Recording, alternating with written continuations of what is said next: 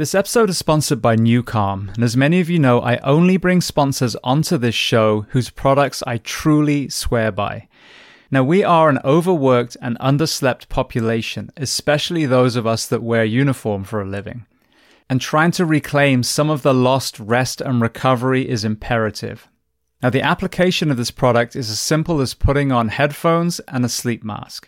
As you listen to music on each of the programs, there is neuroacoustic software beneath that is tapping into the actual frequencies of your brain, whether to upregulate your nervous system or downregulate. Now, for most of us that come off shift, we are A, exhausted, and B, do not want to bring what we've had to see and do back home to our loved ones. So one powerful application is using the program Power Nap, a 20-minute session that will not only feel like you've had 2 hours of sleep, but also downregulate from a hypervigilant state back into the role of mother or father, husband or wife. Now, there are so many other applications and benefits from this software, so I urge you to go and listen to episode 806 with CEO Jim Poole. Then download Newcalm, Nucalm, from your app store and sign up for the 7-day free trial. Not only will you have an understanding of the origin story and the 4 decades this science has spanned, but also see for yourself the incredible health impact of this life-changing software.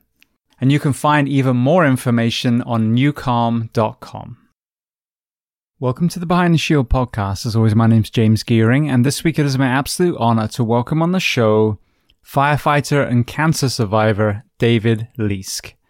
Now, in this conversation, we discuss a host of topics, from his own journey into the fire service, ice hockey, entering EMS, working in Compton during the LA riots, career fires, his cancer diagnosis, the financial impact, chemotherapy, returning to duty, mental health, and so much more. Now, before we get to this incredibly powerful and important conversation, as I say every week, please just take a moment, go to whichever app you listen to this on, subscribe to the show, leave feedback, and leave a rating. Every single 5-star rating truly does elevate this podcast, therefore making it easier for others to find. And this is a free library of well over 800 episodes now. So all I ask in return is that you help share these incredible men and women's stories so I can get them to every single person on planet Earth who needs to hear them. So that being said, I introduce to you David Leask. Enjoy.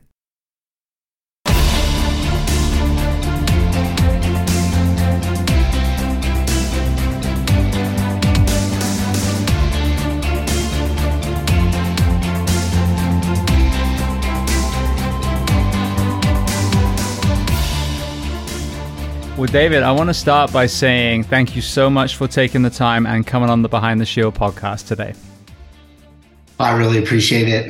This is my second one that I've done, and it's guys like you, and I was on multiple calls with a gentleman named Scott, and I said it to him, and I'll tell you, I appreciate you doing this for the fire service and first responder and military community. It's really an honor to be a part of this. I've listened to your podcast, and your guests are just truly amazing people, so I'm honored to be here.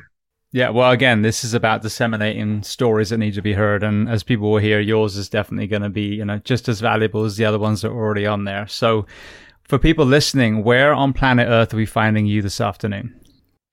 I'm originally from Temecula, California. That's where my residence is, but I happen to be up in the Yosemite area for a real brief vacation. But I'm originally I live in Temecula, California. And I'm familiar with that area. A lot of the Anaheim guys I used to work with live out there. So let's start at the very beginning of your timeline then. So tell me where you were born and tell me a little bit about your family dynamic, what your parents did, how many siblings. I was born in Whittier, California, and I grew up in a city called La Mirada, just right next to Whittier. My dad was a truck driver for 20 years, and then he actually ended up owning his own car parts business. And he would sell car parts out of a shop for old cars like Chevys, Buick Sports, all that stuff. My mom was a homemaker until I was probably, I think I was in sixth grade. And then she started to work for a physical therapist. Other than that, I'm an only child. Yeah, I grew up a pretty simple life as an only child. And people would say I was spoiled, but I don't believe so. So talk to me about what you were playing as far as sports when you were young. So I know that there was one sport in particular that you were very passionate about. I started off, and my parents believed that I should be in every sport. So I played everything: basketball, baseball, soccer, football. Those were like my main ones when I was just very young. I got out of football pretty young. Basketball, I hung in there. I couldn't stand soccer. There's just too much running. And There then, is. but baseball, loved it. And so I played a majority of baseball until my dad's Canadian. And I didn't know this, but he always wanted me to play hockey. And when I was young, he would tell me, why don't you go play hockey? I'm like, Dad, I'm in California. That's a ridiculous sport. I don't know. It just doesn't seem right. And then I started playing ice hockey, and I really enjoyed it. And like I said, my family's from Canada, and one year I went back to Canada and I played hockey on a frozen pond with my cousins, and I was sold. And so I came back, and I was a little later start on hockey. I would say it was probably 12 when I started that. I picked up on it real quick, and I became pretty decent. I ended up playing with a lot of higher caliber teams in Southern California, but Southern California at that time in the different world, we weren't as good. So later on, as I grew up, I don't know, I was around 15 or 16. My dad decided I needed to live closer to Canada. And I kind of had come to the point where I played baseball a lot. I was a pitcher. I threw out my arm.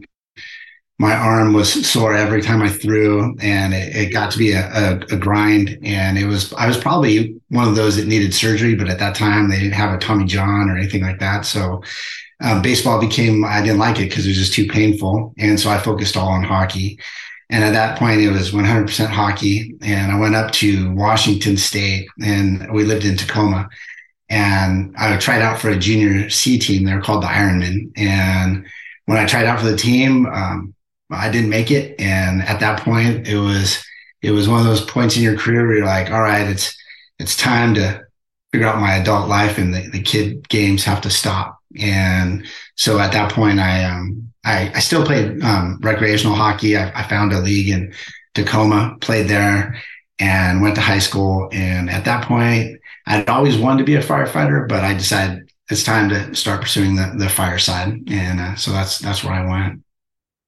I've had a lot of people on here that were successful on the athletic side, and it was the multi-sport element that forged their success. And I forget if it's was it Kobe? I think that didn't play specifically basketball till he was quite old.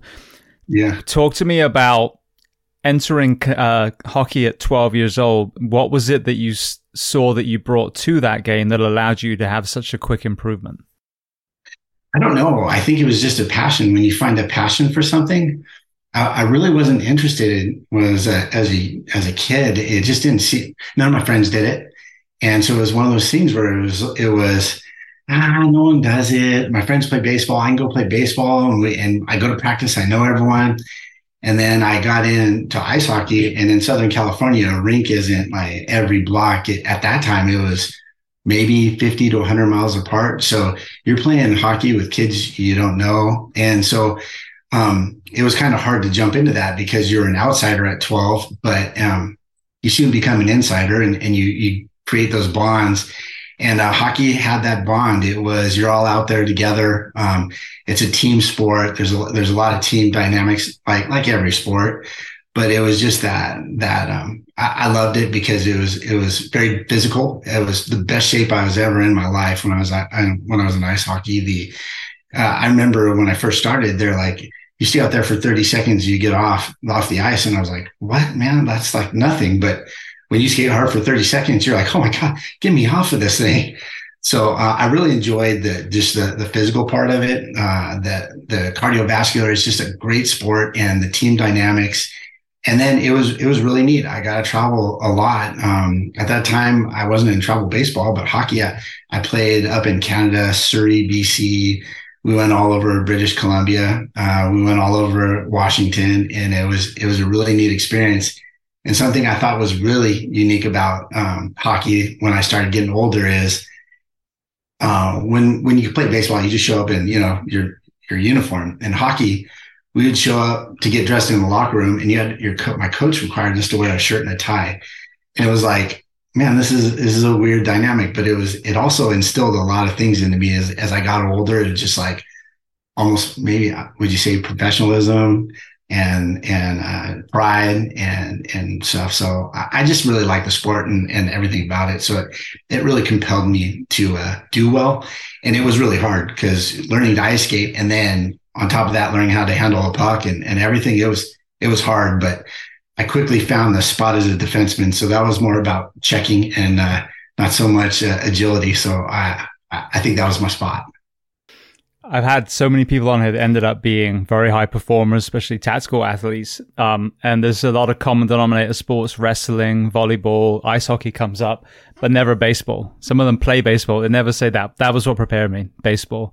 And if you think about, like you said, not liking to run, there's no better sport not running than baseball or cricket, where you either get to choose sunflower seeds while you're playing or you take a break and actually have tea like we do in cricket. So great games. And it's funny because in my son's school, there's a lot of arrogance amongst that particular team and the players. And I don't know why, but as far as, physicality, I mean, I think that they're wrestlers, for example. I don't think people can really understand what grind is until you've, had another human being trying to slam you into the ground. And then the same with ice hockey, I mean, the skill that you need with the puck, but at the same time, the physicality and the contact, it's a pretty unique sport too. And I think a good one to prepare you for a career in uniform. Definitely, and some of the things are the intimidation factors. I still remember a guy that broke my ribs on the ice. His name was Jensen. Checked me on the boards, and I had it out for that guy for my whole career in hockey. And it wasn't had him out, but I'm like, I got to stay away from that guy, but I want to hit him too. and that was like you said, there's a lot that goes into it. Did you ever get him? I can't tell you. I don't think I did. He might be listening. I was terrified of him. All right. Well, you mentioned about always wanting to be a firefighter. So when you went through the school age, was that the career in mind? And if so, where did that desire come from? This is going to sound corny. There was a show called Emergency Squad 51. And I watched that as a kid, and I watched it and I was like, that's a really cool job. That and Adam 12. So I'm really old here. And I was like, oh, police officer, chips, motorcycle cop. I like the public service aspect of it. And so I watched those shows, and there was always that emergency. I didn't know if that was for me because I looked at the medical side and I just didn't like it. It seemed I just didn't like the medical side. But I watched the show and like I've said this before, that is probably one of the most realistic fire shows today, about just showing the things that are done and the teamwork. So anyways, back to the story. I watched that as a kid, and through my whole life, I was kind of like, I don't know if I want to be a firefighter or not. I think I do. The public service is what I really like. And oddly enough, when I worked at an ice skating rink. I didn't say this in my story, but when I was 16, I moved to Tacoma, broke my jaw. And then I went back to California. I moved out when I was 16. And I moved back to California, and my goal was, I'm going to be a firefighter. I want to graduate with the kids I grew up with first. And then I want to be a firefighter in California. That's where my home was. So when I came back to California and I had to get a job because I was paying rent with these people, they said, if you pay us $100 a month and teach our kids to play hockey, you can stay at our place for $100 rent. And it was right next to the high school I went to. So done deal.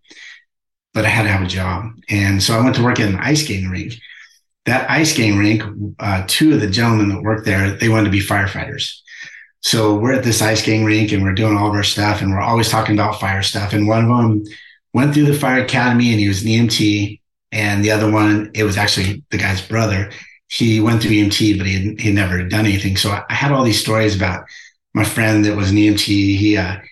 he went on some pretty significant calls. He worked for an old ambulance called Adams Ambulance, and they went on the Cerritos plane crash. And I don't know if people are familiar with that, but it was a horrific event back in the 80s. I think it was 83. And he told me about it, and it was one of those things again where I was like, I don't know if I really want to see that kind of devastation.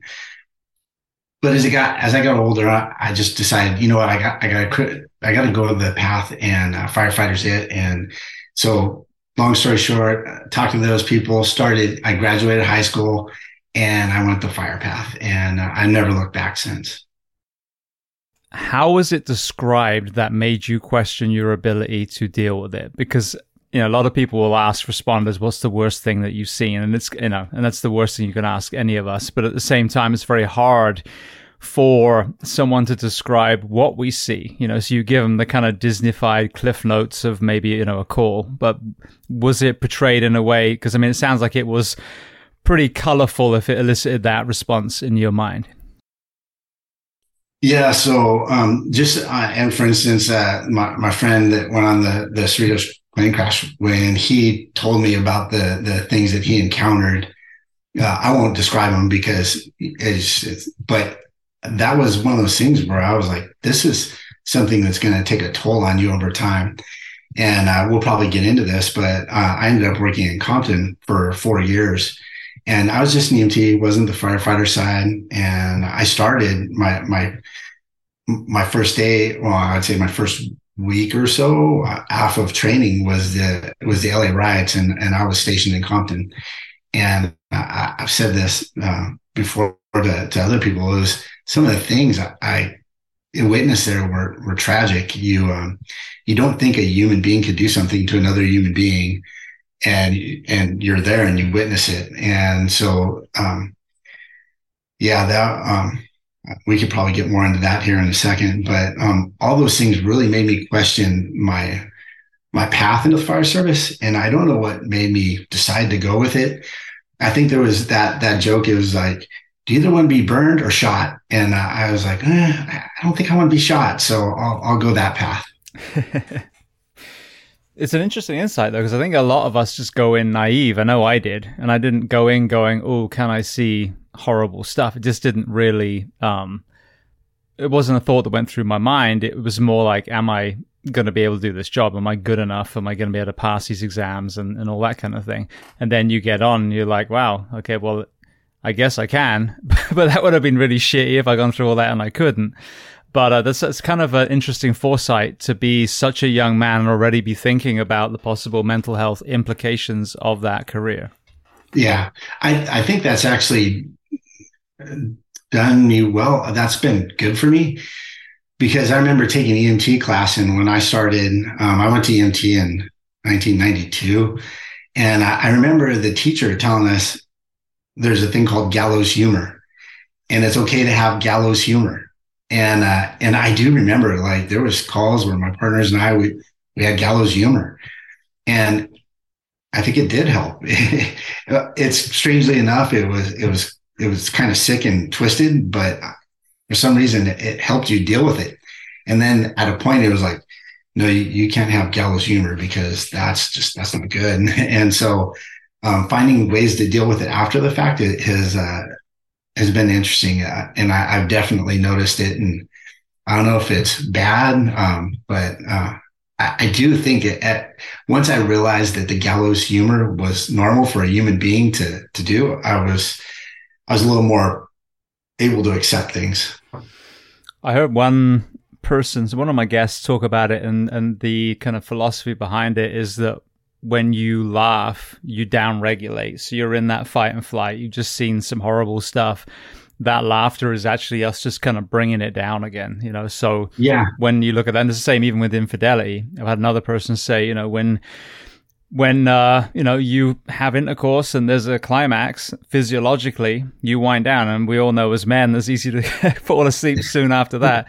So when you look at it from a physiological point of view, it does make sense. Now, we have to be careful who we have our gallows humor around, but I would argue that at times it absolutely is an important tool for us.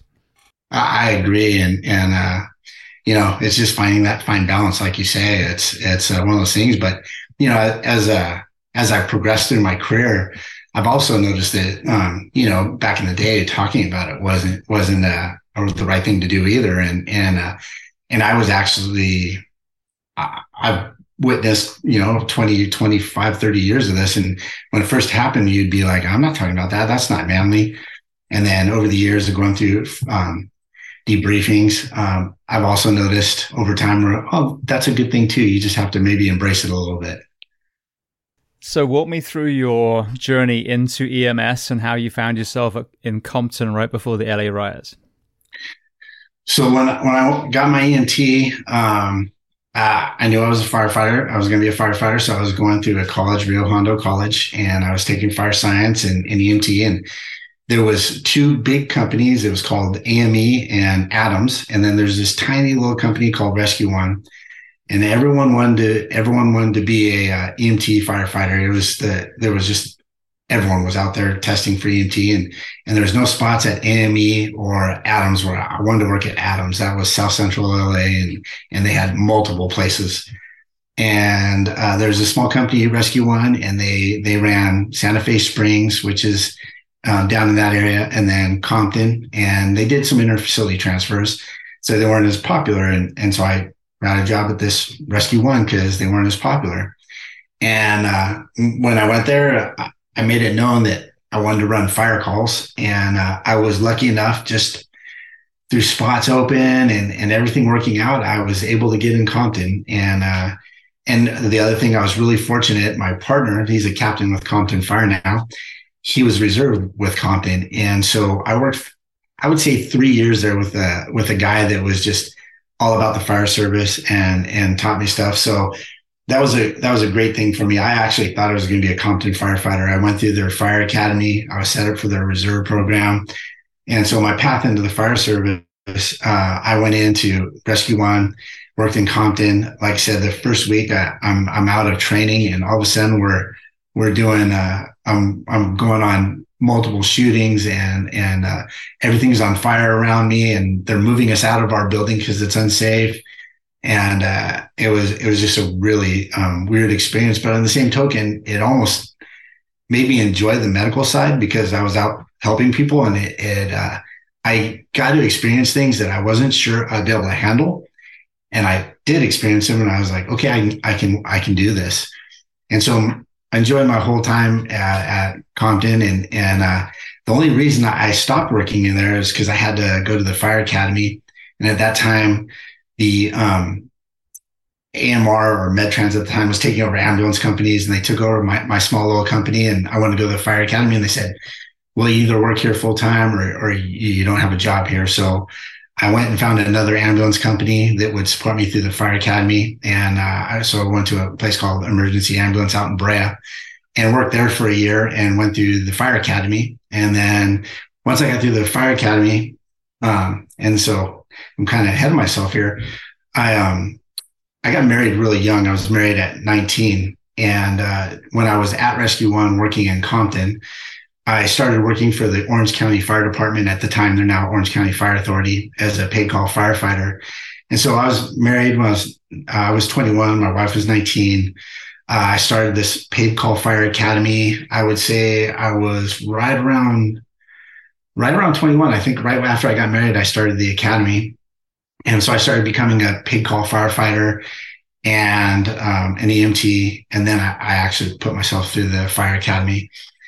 And so I spent 6 years with the Orange County Fire Authority and as a paid call firefighter. After that, during that time, that was where I really found my passion for the fire service, because I was doing the EMT stuff. I was working at paid call firefighter. We would do drills on Wednesdays. We would do all the firefighter stuff. It was a relatively slow station, but we would go and cover other stations throughout the county. So I got quite a bit of experience there, probably more than I should have, because the paid call program at that time was a program where they staffed the whole fire engine with reserves, if you will. So we were sent on pretty critical calls with three of us with very little experience are doing things. Sometimes there's four, sometimes there's five. but I got a lot of experience that way because we were put right in the mix, and arguably should it have happened? I don't know. That's another story to be told, but I appreciated it. And so back to my path in the fire service. So I was doing that. I got myself through a fire academy, and then I decided the next path I needed to do was paramedic, because that was just the way that it was at the time. I went to Daniel Freeman Paramedic School, and I did that full time. I actually had to quit my job, and my in-laws were nice enough to support us during that time, which was huge. I did my internship with LAFD, which it was a great experience. I speak so highly of LAFD. It was just a great place to work. It wasn't easy. There was a lot of difficulties at that time. There was a lot of expectation. My two preceptors were, I would say, some of the best in the business. My preceptor to this day, when I talk to him, we're still friends. And he'll tell me, he's like, I've only passed like 4 people in my whole 30-year career, and he passed me. So it's kind of an honor to make it through him and know that I had the ability. So that was another thing that gave me that pride through my career. Is I didn't think the medical side would be my thing, but I went through paramedic school, went through a tough program, went through a tough preceptor, and I was able to be successful. So I felt really good about that. So at the conclusion of paramedic school, I met a friend in there, and he was a Gardena firefighter, and I worked as a reserve for Gardena Fire. So at one point I was an EMT, I was a paid call firefighter, and I was a reserve for Gardena Fire Department. I don't think I saw my wife more than 2 days a week with all my ventures in the fire service. But at that point, I was in it to win it. There was a lot of competition. I was constantly testing, and for the first part, I was failing, and then you get better and better and better, and finally you get the game, and all of a sudden opportunities start to arise, and that's when I finally got a job with the Santee Fire Department. And what year was that? September 20th, 1999. 99. Okay, so that was because I got hired by Anaheim in 2005, and I talk about this, once in a while on here. I tested against 1,000 people like you that were already firefighters, that were already EMTs and or paramedics, that had time working in ambulances, reserve firefighters. I mean, their resumes were stacked. And now, fast forward to 2023, I hear from almost everyone, we can't find people to work in the fire service.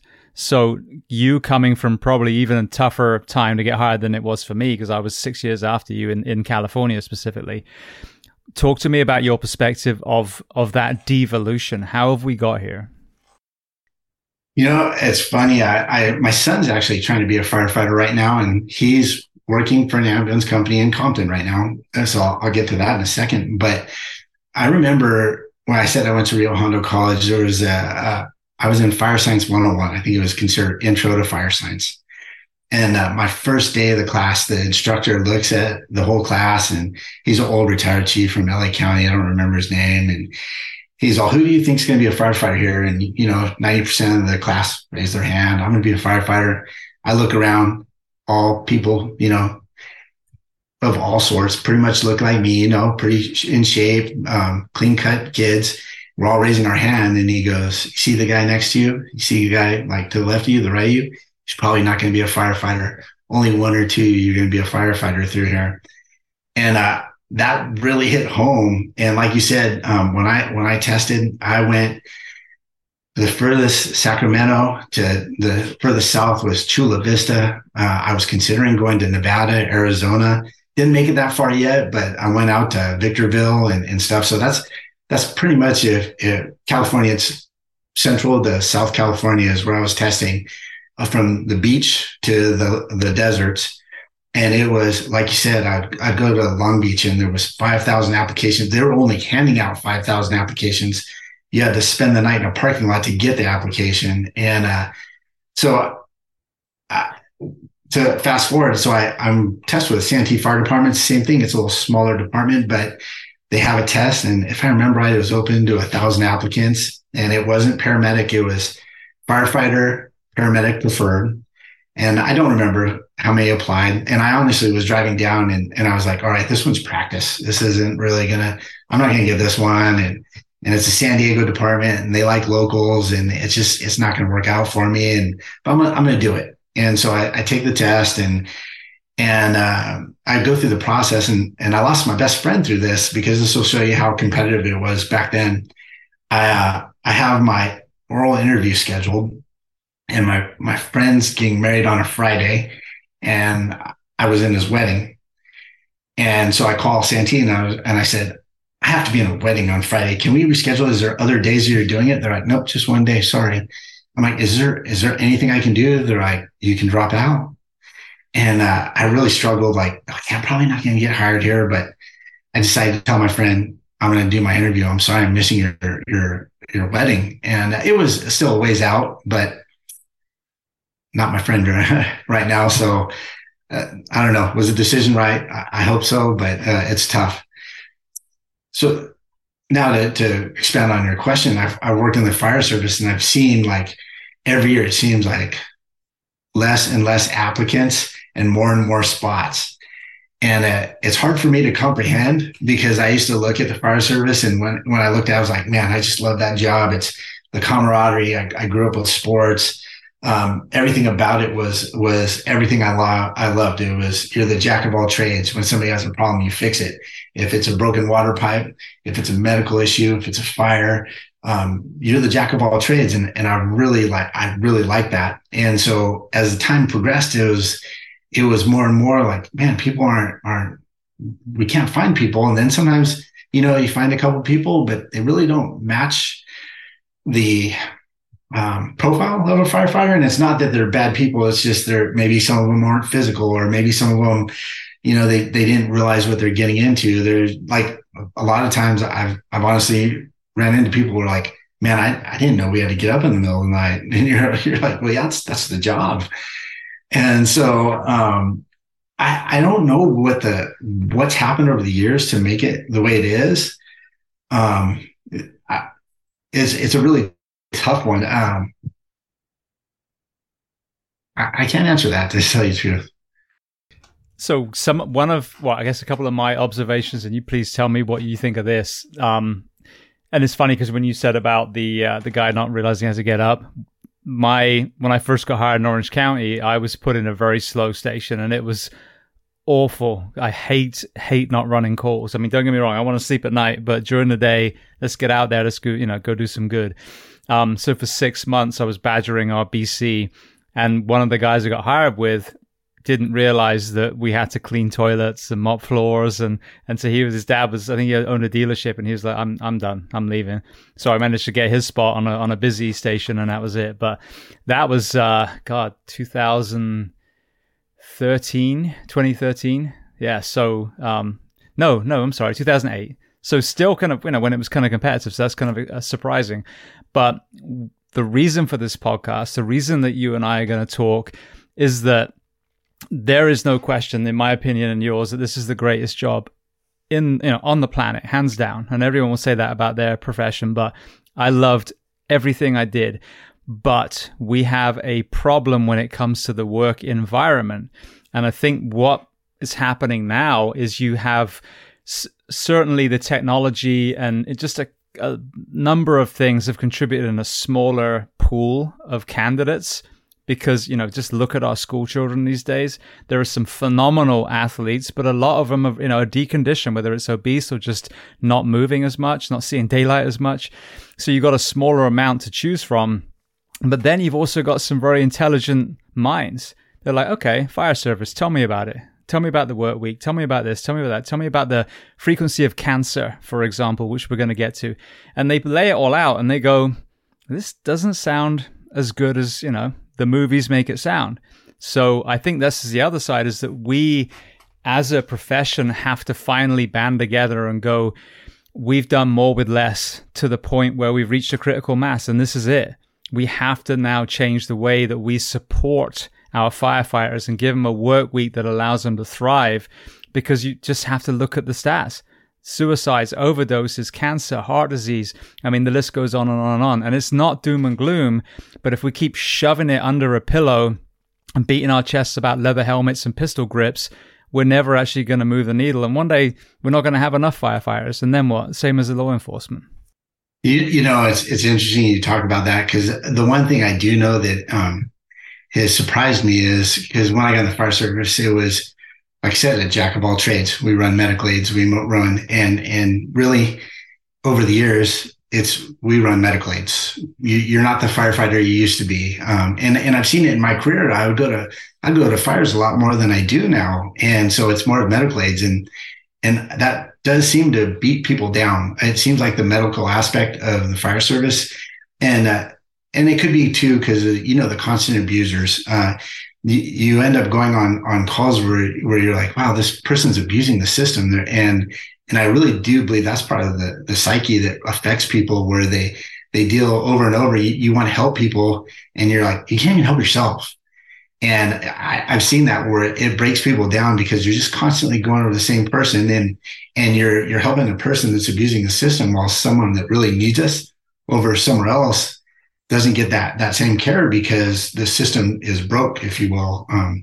And so that is one thing that I think's affected people too. And just the call volume, it changes. Like as time goes on, our call volume just goes more and more and more. At our department, we've noticed, I went from probably running 4,000 calls a year with a 2-station department to now we run over 10,500.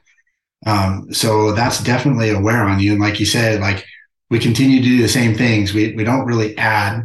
We just continue to do that same grind. And so now, instead of, spacing things out and being more effective, that's a perfect example. We do less with more. I've heard that my whole career. And it's probably a time where we reevaluate that.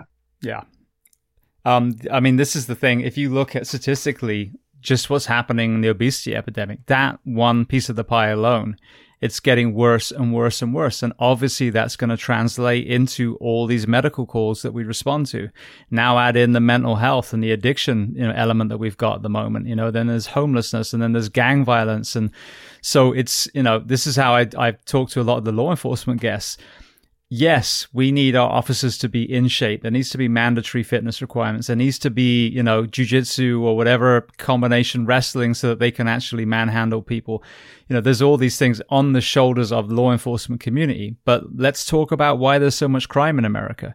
Why is it in Compton that we have young men shooting each other over a color of their t-shirt? Why are we not talking about it? It doesn't happen in Oslo. It doesn't happen in Lisbon. Or not to anywhere near the magnitude that we see here. So this is the other thing, is like, you can't ask the first responders to keep sticking their fingers in the holes in the dams, because we've only got so many fucking fingers, and at some point someone's got to say, we need to stop pumping water in the first place. So to me, if we're not addressing the proactive side, there's going to be a failure. There's, the people that are still here, they're just being asked to do more and more and more, and then we're seeing what we're seeing: cancer, heart disease, suicide, overdose. So now the ones that are holding the line are getting beaten down physically and mentally, and we're losing more of them. Or they're just saying, fuck it, I'm done. They're retiring early, they're transitioning out, whatever it is. And so that leaves even less people trying to plug the holes. Sure. And, it's funny, because over the years, it used to be, when you became a firefighter, the number one cause of death was heart attack, right? It was heart attack. And what did we do to solve that? We started eating healthy at stations. I'm very proud of my department. We have a PT program. 2 hours a day is dedicated to physical fitness, and everyone participates.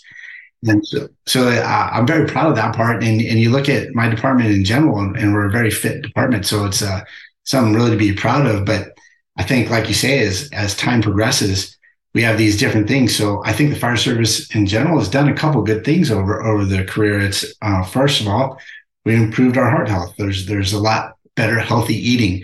But the other thing is fires have decreased, because we've addressed that. There's smoke detectors. There's things that we do to prevent fires, which makes it better.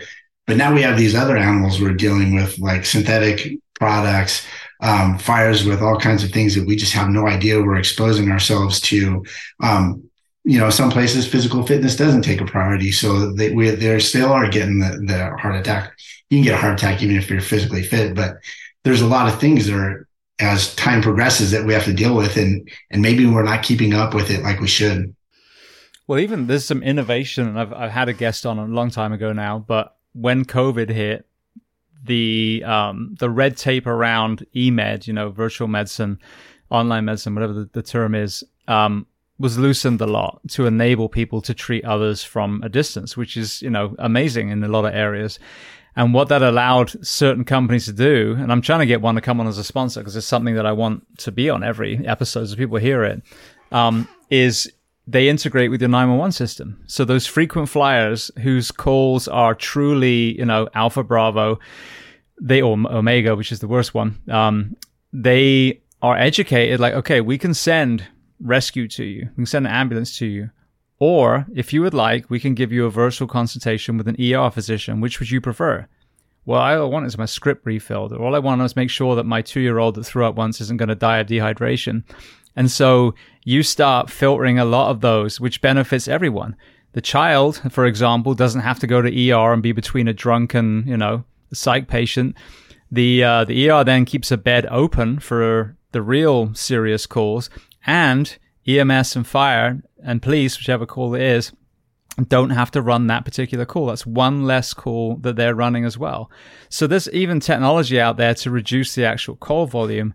But again, you don't hear that really being discussed. So this is the thing. There are lots of things that we can do to improve that side. I mean, I flog the dead horse when it comes to the work week. We have to take a step back and actually bring a firefighter's work week down to what the civilian will be working, not 8-hour days, but the amount of hours per week, but then address why people are calling 911, and if they're using us like, socialized medicine, then maybe we need to rethink the way that we do healthcare and actually have something that forges us to make the nation healthier and address obesity and put PE back in schools and serve our kids real food rather than processed shit, so that then we can turn that kind of downward spiral the opposite way, which in turn will then be less calls for our first responders and less beds filled in our hospitals.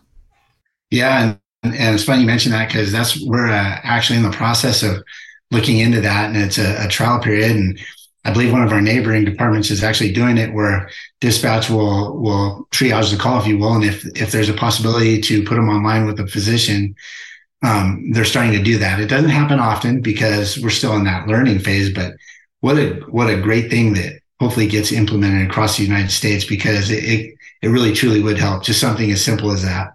Absolutely. Well, I want to go back to Compton and then we'll walk our way through again. LA riots first. We've all seen worst case videos. We've all seen the truck driver pulled out and, and all the horrible things that were happening. Amidst all of that, through your eyes, because the media loves to paint certain groups as, evil and then put us into pigeonholes and then set us against each other. Did you have any moments of witnessing kindness and compassion amongst, that very, very sad event in U.S. history?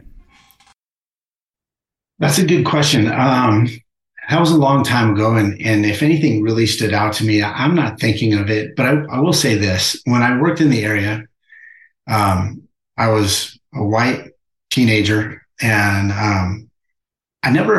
I probably was wrong in feeling this way, but I never really felt threatened. And I thought it was really interesting there that at some point, a lot of times first responders, believe it or not, got to respect. It doesn't always happen. You always get that bad seed where somebody throws a rock at you, shoots at the fire engine or something like that, or does something. But for the most part, when I was in uniform and people knew that we were there to help them, they were pleasant. It wasn't like I was treated any different. And I think that's why I enjoyed it there so much. Is driving in, I was a little uneasy, and we always joked about it. You would, including the Compton police officers, you would come up to a stoplight, look to the left, look to the right, boom, right through the red light just to get to your station. But once you got that uniform on, it felt like maybe there was a little bit like, this person's here to help me, and you're treated a little different. I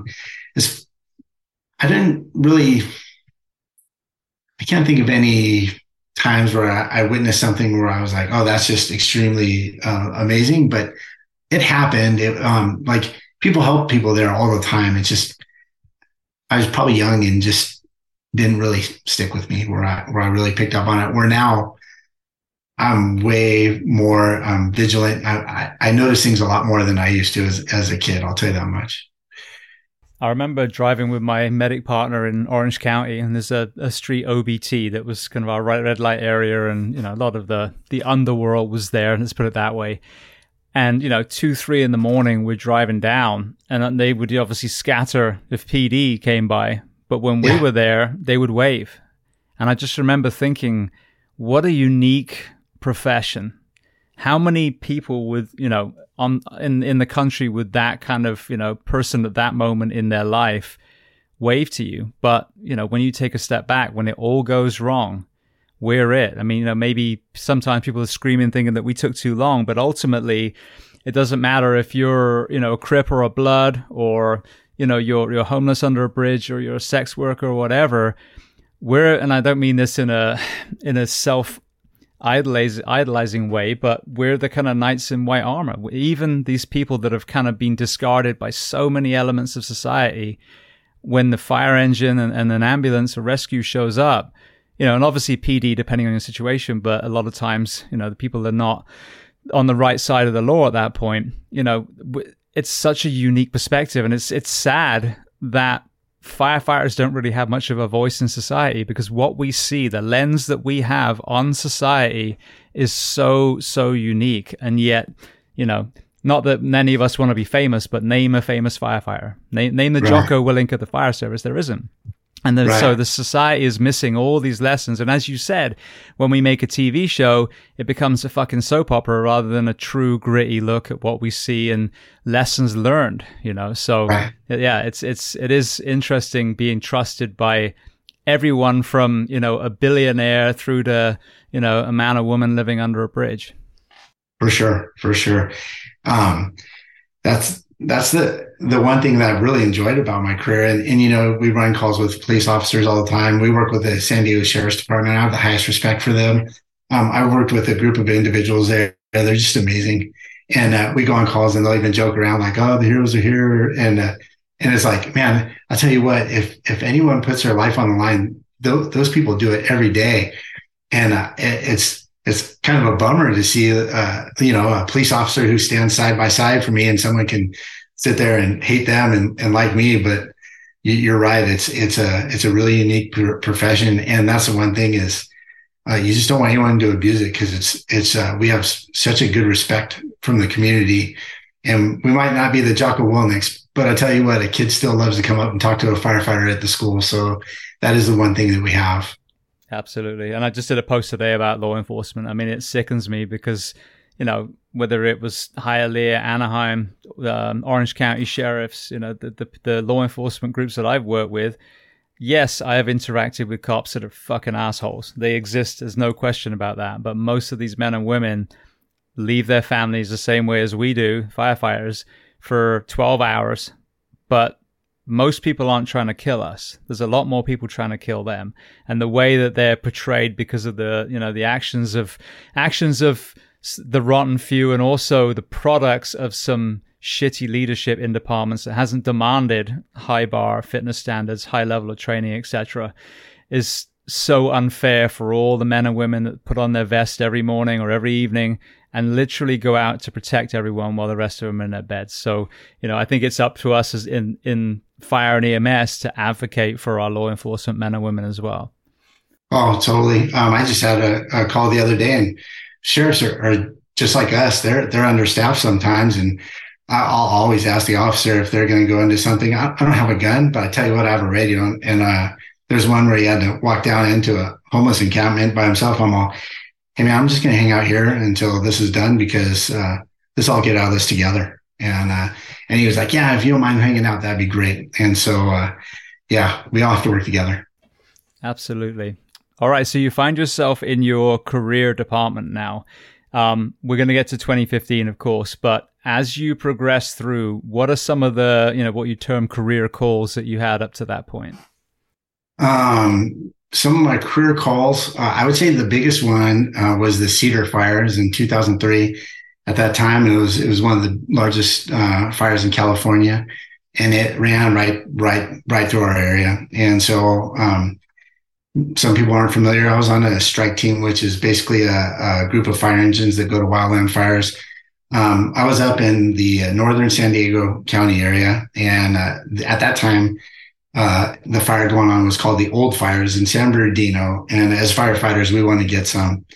And so I'm in this like fire camp that there's the fires out. And we're just sitting around, and this old fire, I'm hearing of fire engines driving out of neighborhoods with their beds on fire and just guys getting some. And I'm like, oh man, why are we sitting here? Why are we doing this?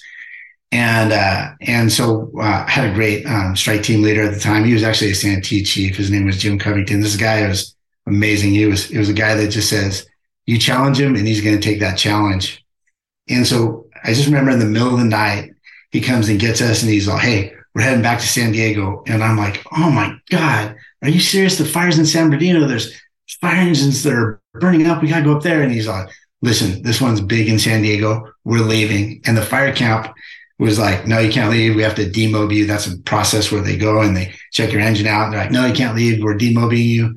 And Cov, my chief, said, we're out of here. See you later. Call me. And we just started going down the freeway. And so I was an engineer at the time, and we're going down the 15 into San Diego, and the captain I was working with, we look at this header and we're like, that is the biggest header I've ever seen in my entire life. And we rolled into town, and the chief's orders, it was the first time I've ever been assigned this. It was like, just put something out, man. I don't care where you go, just put something out. And so we were just rolling in these communities. Houses are on fire. You're like, I'm gonna save this one. This one's written off. And it was 7 days of just putting out house fires, jumping from place to place, totally exhausted. We were going probably 36 hours straight. There was a point when I was an engineer and I just sat on the tailboard and I fell asleep on the tailboard, and they're calling for water. And then the firefighter runs back, here's your lease, turn on the water. I'm like, oh shoot. And I wake up and turn on the water because it was just nonstop for hours. But it was something, it was surreal. I remember there's an area called Harbison Canyon in San Diego, and there was a gentleman on our strike team. So I said it was 5 engines. It's mixed department. He was a captain with Chula Vista. Don't remember his name, but he was a Vietnam veteran. And we were rolling through Harbison Canyon, and he said, that was the closest I've ever come to Vietnam, was that scene where we're just going through power lines down. There's people walking in the middle of the street, houses on fire, people standing out in front of their houses burning. We were going through right after the head of the fire. So we were just coming in through trying to do any kind of saves or anything. And it was, you're just seeing propane tanks light off your houses. I'll never forget that. And you just hear the ammunition from everyone's back in the backcountry. Everyone have guns, and there's just constant ammunition, propane tanks blowing. It was a sight I'll never forget. Well, obviously we just had the fires in Maui, and one of my friends who, Joshua Jukes, who was a Maui firefighter, and he's not at the moment, was saying that there's a huge underreporting of the amount of children that are missing in that fire, which is, devastating. And I don't have the news specifically, but obviously our kind of social media feeds tend to indicate what's going on in the world. And it seems like people have moved on a little bit. I don't know if I'm just naive, but I certainly haven't seen that amount of fatalities reported. It's important that after these fires, we evaluate, and it's not like it's the firefighter's fault specifically, but as a community, like, what do we do right, what do we do wrong, how did we lose so many homes, with structure protection and wildland interface mitigation. With that fire specifically, do you remember a kind of the after action tailboard critique, so that as a community and as a fire service we could all learn from that? The big tailboard critique on that one, it was more the fire service. There was a huge problem with communications on that one. And I don't remember the exact thing. I was an engineer at the time. I believe there was some VHF and some 800s. And so different radios, communication was definitely an issue.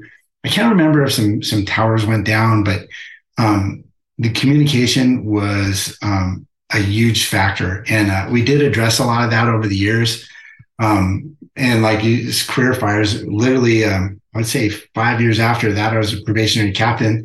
we had another fire, the Harris fire down there, which was the Witch Fire. Harris Fire was just another big fire in San Diego, and the communication was completely changed. It was like a 180, if you will. It just, there's always problems, but it seemed like things had cleaned up a little bit in there. And obviously I was in the captain role, so I was more in tune with what was going on as far as communication and radio stuff and stuff. But I do remember communication was a big issue for the Cedar Fire.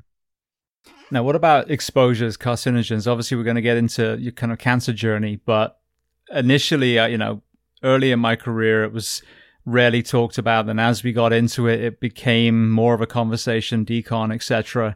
We're realizing, oh, maybe we should not be overhauling with no mask, and then you progress through even more.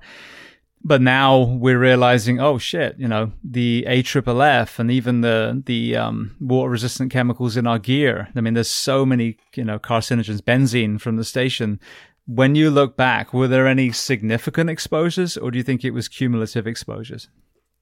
I would say a couple significant exposures, but more cumulus when you really look back in it. And I remember, and like we'll get into the cancer thing, but I had to do a deposition in front of an attorney, and a deposition you have to plead your case. And I had cancer. Obviously, we're going to find that out.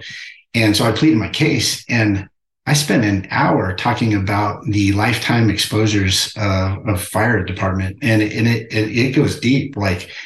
And so first of all, I grew up in an era where BAs weren't acceptable. They were acceptable. You didn't go on fires without a BA when I started, but I do remember in my internship, LAFD had this bulletin and it said, you got to wear your BA on roofs. And I remember guys going, yeah, wear a BA on roof. Wow, that's cumbersome. I gotta get my saw and axe, and that's cumbersome. I could be quick and get off the roof and not wear my BA, and that was just a little one. And maybe it was just a point of view of some, maybe others. I wasn't a firefighter with LAFD, so I don't know their whole culture there. But I was like, oh, that's kind of interesting. And as you progress, you're like car fires. You can knock the car fire out, and you don't have the trash fires. Same thing. A lot of guys didn't wear BAs with trash fires. Car fires and trash fires are some of the worst things you can be exposed to. Some of the plastics on cars, you just touch them and you're going to get cancer there, and with, time. And so through time, I've seen it where, okay, you wear your BA on car fires. We wear our BAs on trash fires. But you still have those exposures over the years. So I had that, and I wouldn't say I had it a lot, but there was times where a trash fire, you take the reel line and just put it out real quick. It was small, but now it's like, no, don't put your BA on, because there could be one thing in there that's just not good. And so we have that exposure throughout my career. And then you also have just the diesel fumes over your lifetime. You're going into, as far as for wildland fires, you're going into camps full of fire engines. You have that diesel exposure. Like you said, the AFFF, we never knew what it caused. And now we're finding out it's not good for you. Our turnouts, the PFAS and our turnouts. I was in charge of our PPE for a while, and finding out that our PPE causes it. So you have that going on. And then just all the synthetic material that we're dealing with now, a carpet catches on fire. You don't know what's in it. Some batteries lithium ion batteries are catching on fire. We're dealing with all kinds of things that are definitely, it's going to impact us in the future. And hopefully there's stuff coming out. I know that we've been really proactive about deconning ourselves, but I'll tell you this, it doesn't happen all the time. And I have a box on my fire engine that's a decon box. It has soap, it has a hose, it has the coupling to put onto your fitting, so the hose fits on there, so we can decon on fires. And some guys are really great about doing it. And other people kind of blow it off and they're like, it wasn't that big of a fire. And that's another thing with my department. And I'm really big on is whenever we go on fires, I fill out an exposure report, and I actually make it for my whole crew. And I'll walk over to them, I'll hand it to them, and I'll say, here you go. And sometimes they still won't turn it in, but I've done my best to try to get that person to at least document that lifetime exposures, because we have a ton that we don't document. So let's at least document the stuff that we can put an incident number, a time, and stuff on. So I'm a big fan of documenting our exposures. What is your firefighter schedule? What does your work week look like? We work a 4-6 schedule. So it's on one day, off one day. So 24 hours. So we work a 4-shift cycle, on day, off day. And then we have 4 days off, come back for that 4-shift cycle. And then we get 6 days off in a row. That's exactly what I worked in Anaheim. So it's a 56-hour work week. Correct. So when we have the cancer conversation, the same way as when we have the mental health conversation, it's like, oh, it's what, James or David saw. That's why they're struggling. And we don't talk about sleep deprivation. We don't talk about childhood trauma. The same with the cancer conversation. We figured out all the dragons are at the castle wall, but we're not talking about the fact that we're knocking blocks out the castle and draining the moat, which is sleep. So this is the other side, and it needs to be, in my opinion, this is why this whole presumption thing, and you're going to have to do sit with a lawyer for an hour to prove. It should honestly, because it's proven as a, carcinogen, which I believe the same level as smoking, if I'm not mistaken, but certainly up there on that table regardless. It should be like, I worked these shifts for X amount of years. That's the conversation over. I was exposed to some stuff, but that ability to deal with these carcinogens, to not have a massive response has been diminished because I haven't slept every third day in, a lot of cycles, or every other day in that 8-day span that you're working 24/24. I am awake for 24 hours, or my eye, one eye open. So this is the other part of the conversation. And it really irks me now when people are fighting these firefighters to prove or show me how you got cancer. Well, I will. Look at this is my shift schedule. See, ABC, ABC, ABC. There's your fucking proof. But this is never in this cancer conversation, and it needs to be. Well, I'm going to tell you right now, I even use that in mine, and it didn't go anywhere. And, the World Health Order actually says that sleep disorder can cause cancer. So I agree with you 100%. That's definitely something. And, something that's even more scary, and it's going to come to light. Well, hopefully it's to light now, but no one can or is doing anything about is you look through the years. So on my retirement plan, I'm very fortunate. California has a great retirement system. I get 3% at 50 for every year of service up to 50. Well, just due to cost, we've changed it to 2.7 at 57. So I have to go to 50 to get mine, which is, I think that's a lot better. But the kids getting hired now have to make it till they're 57 to get their full retirement benefits.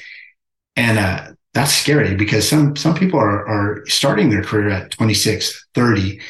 Now you're making somebody work into their possibly 60s. And that's terrifying. Every new kid that I have come in, I tell them, man, I want you to put money aside right now, whatever it is, whatever you can do. Get some kind of financial advisor, because you can't work till you're 57. This job does not allow you to work till you're 57. You will retire a broken person. And it scares me to see the future of what is going to happen. And it goes back to our recruitment question. So I've heard we have an amazing pension and benefits in healthcare. Show me. Oh, well, actually, the healthcare's gone away. You get COBRA for 12 months and then you're on your own. And like you said, yes, the guys that got hired in the 80s retired with a great pension, but obviously they didn't have the wellness education, so some of their lifespans were still short. But now you're researching and go, no, this isn't an amazing. I know, private businesses that have a much better benefits package than you guys have. You're believing, that what they got 50 years ago and it's carried through to today. And obviously we don't enter this profession for the benefits, but they were. For the longest time, I remember in the fire service, we don't get very well paid, but this is why. When you retire, you get X. But that's not the case. So it's smoke and mirrors. And, I don't think most people wake up wringing their hands going, I'm going to kill some firefighters today. But the number of people I've heard that have said, especially in counties or states with presumption laws, that they will just string them along. And it's been heard by people that I know, we just keep fighting them until they die. They've got cancer. They're going to die, So this is what we're up against. And this is why we have to advocate for our people. It's funny you say that too, because you look at the presumptive laws, and California is a presumptive state. And I still had to fight my claim. And so that's exactly to your point. So let's get into that then. You're progressing through your career. Tell me when you first, had any signs that made you concerned and send you down the medical route to find out what was going on. So this is, everyone has their weakness, right? And this was my weakness. I knew I was sick for a long time, and my wife didn't even know. I was just to myself about it, and I knew I was sick. I didn't know what it was, but I knew I was sick. And so one thing, I run a half marathon every year with my wife. We do it every year. It's got to be probably 15, 19 times we've done just this year. So I was probably around 7 to 10 times at this time. And I ran the half marathon and I couldn't do it. I had to walk a lot. And prior to that, I had PR. I would do, I'm not like a super athlete. I'm not a super runner, but I would run an 8-minute mile and do this half marathon and feel good. And then I noticed when I was training for this other one that I get fatigued a lot. And so I'd come home, I'd have to nap, tired all the time. I went to work, I was tired all the time. And I was anemic, which I didn't know. But so at that time, I ran this half marathon and I never called in sick at work. Never called in sick after that half marathon because I couldn't go to work. I was fatigued. I was tired. I couldn't. And I just blamed it on the half marathon. Like, I dehydrated myself. I took myself out. So at that point, I think my wife started to pick up that I was sick. And I kind of was telling her like, yeah, I'm kind of feeling sick. And so she said, you need to go to the doctor. So this is February when I'm finally kind of admitting it. And then now we're talking probably June when I finally went to the doctor. And I didn't want to go to the doctor. I ended up having colon cancer. And as oddly as enough as this is, the colonoscopy is the one thing where I was like, I don't want a colonoscopy. I'll die before I get a colonoscopy. I do not want that. And there was a point where I was like, did I wait just too long? Is it just through my body? Do I just need to wait this out and die? And so June was the time where I was like, all right, I gotta go to the doctor and see. I gotta fix this. This is bad. And so I went, and the doctor,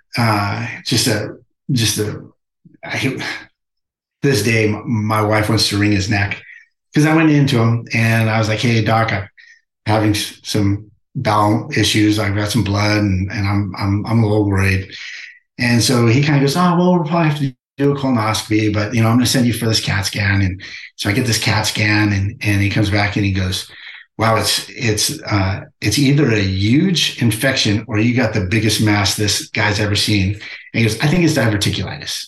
And I was like, okay, all right, you're the doctor. And I even mentioned to him, oh, hey, doc, I'm a firefighter and we have a high incidence of cancer. Do you think this is cancer? And he told me this phrase and I hate it. He's all, when you think you hear horses, don't look for zebras. And I've heard a couple of people say that. It just drives me nuts to this day because that was the one where I was like, oh, okay, sounds good. You're the doctor. And so he gives me this medication. There's just an antibiotic and some steroids. And I actually felt a little better. So I was like, oh, it was diverticulitis. So I took that. And at that point, and when I finished it, then I got bad again. And so I went back to him.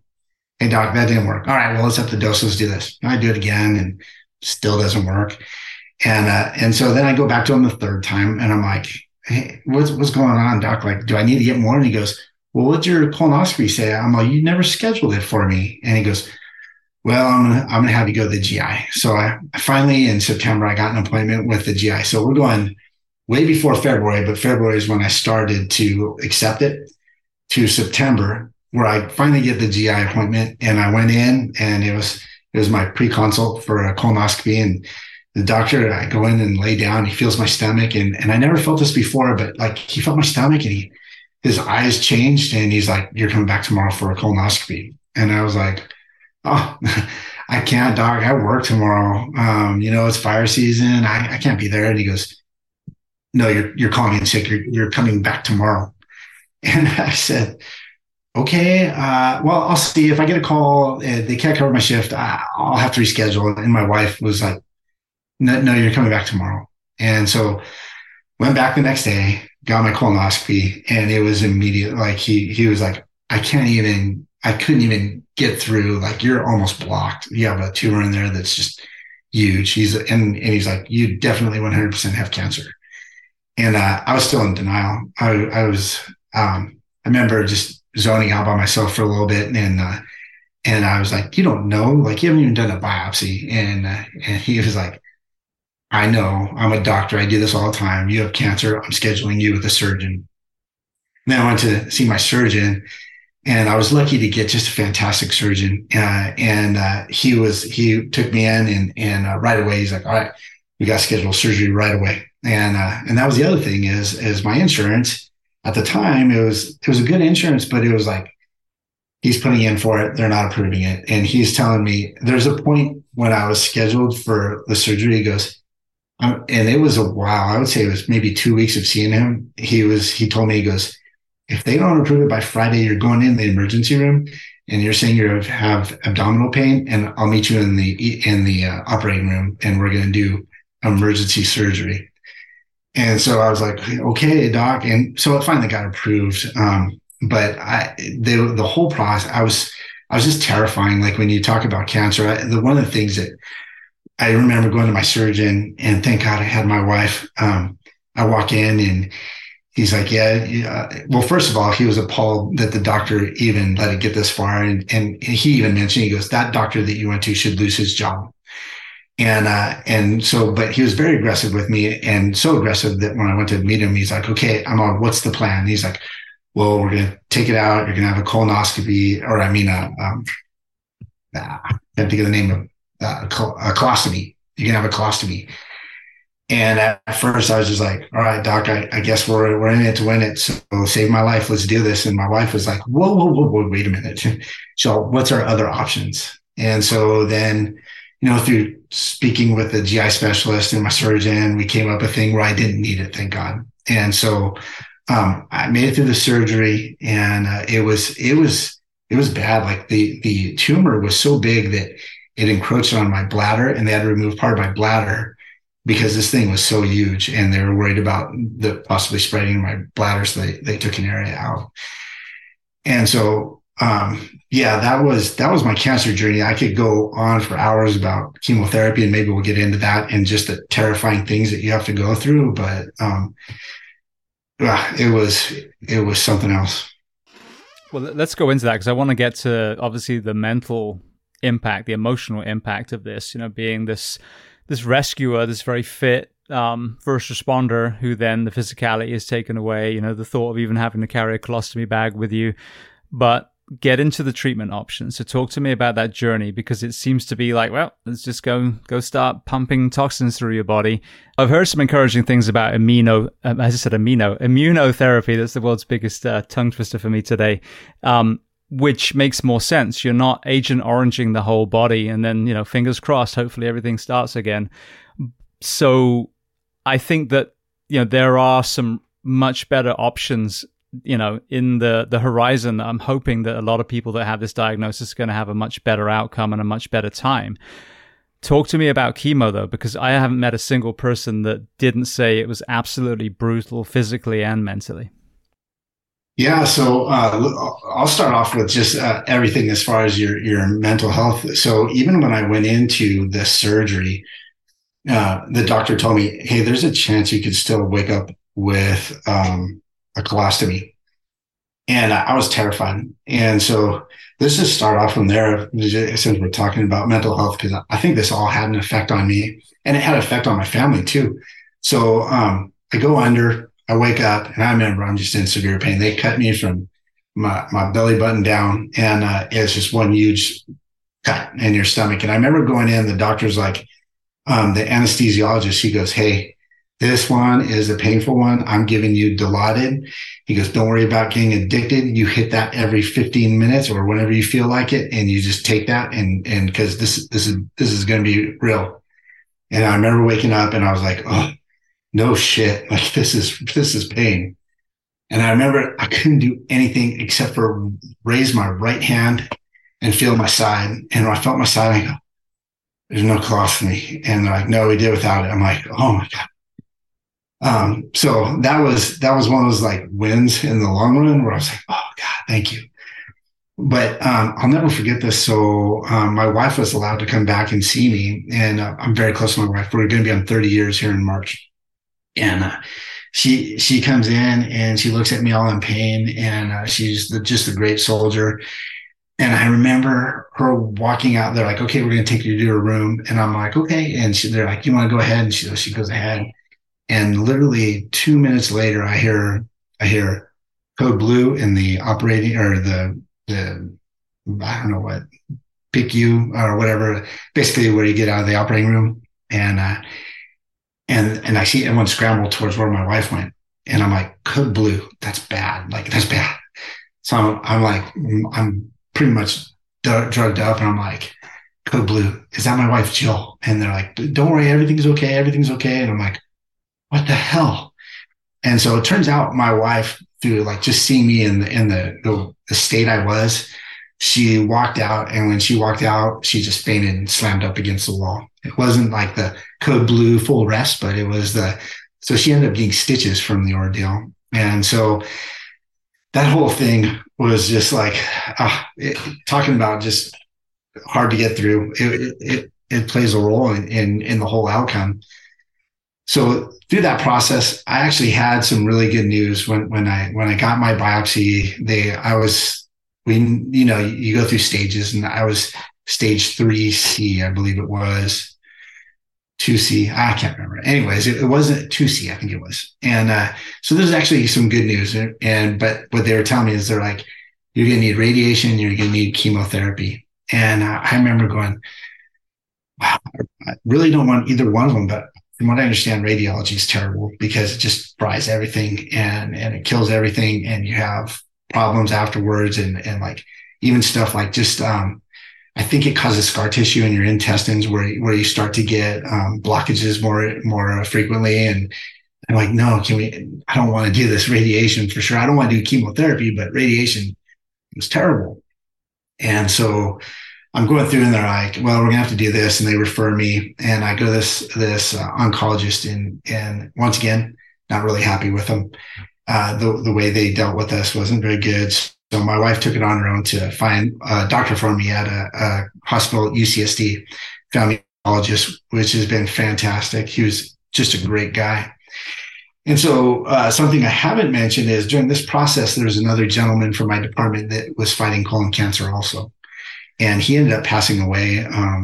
Now, I don't remember the years, but it was probably in 2016, 2017. And so I remember getting out of the hospital, being fixed, and then he had been like through the same path as me pretty much. And he wanted to tell me about like what he experienced. And so thank God I didn't go with what this gentleman went through, because it terrified me. And that's what I've been really trying to not do, is because everyone's journey is different. So I remember him telling me, okay, you're going to get a port, you're going to get chemotherapy, you're going to get this, these cocktails are usually what happens. Here's what happened to me. And it sounded terrible. And it was terrible for him. And I did get kind of the same things, but I was just terrified the whole time knowing it. So first of all, he had mentioned, I got a port. And when he got his port, I think they maybe kind of disrupted his heart and it sent him into an arrhythmia. So when I go to my doctor, the one that I finally get at UCSD is like, all right, here's our path. We're going to put a port in you, and then we're going to start chemotherapy. And I was like, no port, sir. No, doc, no port. I don't want a port. And he's like, no, you have to have a port, because this stuff that we're putting through your veins will just tear up your veins. So this goes into your heart in a more diluted fashion, so you don't get messed up as bad. And I'm like, that doesn't even make sense. So now I'm just like direct injecting my heart with this stuff, but that's the technology at the time, and that's what we had to do. And I guess I'm still here, so I'm lucky about that. So I do get the port, and then we have to start that chemotherapy path. And it was scary, because you go in this room and you sit in this room and you're with a bunch of people that look like they're not doing well. And I'm sure I didn't look like I was doing well either. And you watch a nurse, and she puts on a hazmat suit to give you your medication. And you're like, wait, you're wearing a hazmat suit. Why are you putting that in my body? And once again, I can't complain about my care, because I ended up finding a nurse that just was fantastic. And she was my nurse through the whole journey, and she would explain things to me, but they put chemotherapy in me. And so some of the things that had effect is, to this day, I have some numbness in my fingers and my toes. There's times where I couldn't drink cold or hot liquids after my chemotherapy because it could damage I guess there's some kind of like nerve endings in your throat where it would actually harm them. And even if you would drink it, it would hurt. So, they were very, very specific, like, okay, when you get done with chemotherapy, don't grab anything cold. Don't drink anything cold. Don't drink anything hot. Don't do this. When you go to the bathroom, make sure you close the lid on your toilet because you flush it and the chemo stuff will go in the air and then your family will be exposed to it. And I'm just like, are you kidding me? Like, you're putting this in my body? This doesn't seem right. And so I did go through that whole process, and there was some side effects, and it wasn't an easy journey. I would say I probably had it easier than some people after hearing my friend's journey, but it still sucked. And the more thing is just like knowing what it's doing to your body and having that medical background going, I don't know if this isn't right. We can't do this. But like I said, I'm here today, and knock on wood, I'm healthy. So I'm happy about that. I didn't need to get radiation. I talked to my doctor a lot, and I think he did initially want to do radiation, but I think he took a chance with me and just said, you know what, we'll hold off on the radiation. So I do believe through this process, you also have to either have a strong person with you or yourself have to have that ability to discuss things with your doctor and also let them know, hey, I'm willing to take this chance for this. And so luckily, with those few instances, I think I had a positive outcome in the long term. Now, what about from a nutritional standpoint? Were you given a specific kind of diet and told to do lifestyle changes? The lifestyle changes, which were it's kind of interesting. It's basically like isolate yourself because you're a walking bomb. Yeah, your immunity. Well, that and your immunity is so decreased because they just tear your body up. And the other thing is eat any kind of red meat that you can, high proteins. And it was more like you need to get all the protein that you can get. Like it was. I just remember. I don't remember now, but I was taking protein shakes at some point, which. This day, I can't take them anymore because of that. I can't stand the flavor just because of that mental. But they're really big on me eating protein. And I'm a sugar freak. And it was funny because I would go in and I told the nurse once, I'm like, I eat jelly beans and ice cream. I'm sorry. And she goes, oh my God, don't do that. Your body, like cancer, eats sugars. And I was like, oh, no kidding.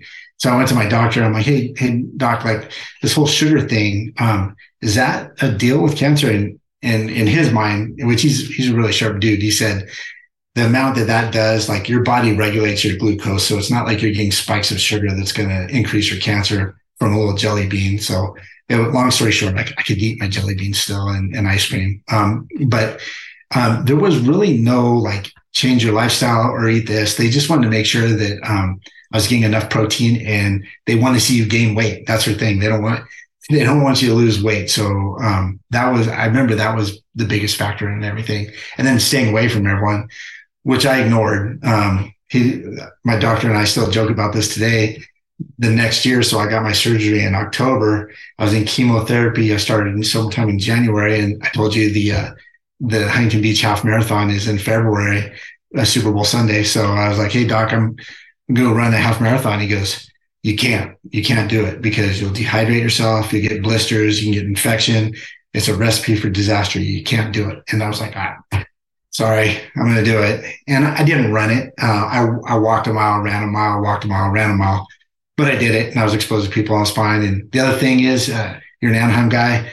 I was big on Disneyland. My wife and I, our first date was at Disneyland. And I was like, I have Disneyland passes. So you know what? I'm going to go to Disneyland every once in a while. And he was like, I can tell I'm not going to stop you, but I prefer that you stay away from crowds. So I'm like, all right, sounds good. But made it through just fine. Well, the reason I ask, I mean, you've got colon cancer. So obviously the alimentary canal that everything that you eat and drink is going through.